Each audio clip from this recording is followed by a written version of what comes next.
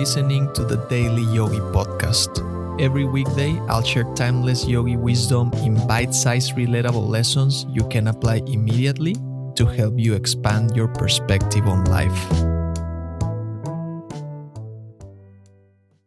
The yogi philosophy does not have a central figure that yogis look up to for guidance and wisdom, unlike religions that have specific creators who are worshipped to the extent of building temples.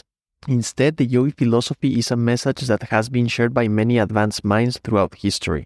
To understand who the ancient yogis were, we first have to remember who is considered a yogi, and it has nothing to do with practicing postures in a yoga mat.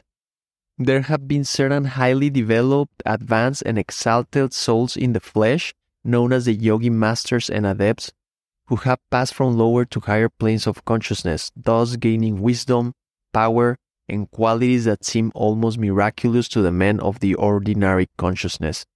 However, many of the stories told concerning them are myths or pure fiction originating in the minds of some modern sensational writers. Rather than having just one or a few people as reference for their teachings, the yogi philosophy is a compilation of all the advanced minds throughout history who have focused on developing mentally, spiritually, and physically to help humankind move forward. I recently came across a fascinating insight in Chapter 2 of Don Miguel Ruiz's book, The Mastery of Love. He shared how these masters were able to heal their emotional wounds through self-love, forgiveness, and truth. Even though Ruiz didn't specifically mention the term yogi, he referred to well-known spiritual figures such as Buddha, Jesus, and Krishna, who are considered yogi masters. They personify what a yogi master is, an advanced mind that has mastered all of the human principles and embodies a level of consciousness that is incomprehensible to our conception. The yogi philosophy comprises all the teachings of these advanced minds, passed down from teachers to students and so on.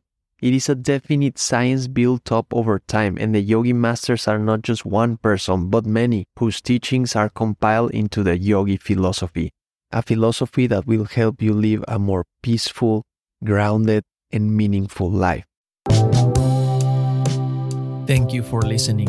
If you found value in today's episode, rate the show or share with a friend.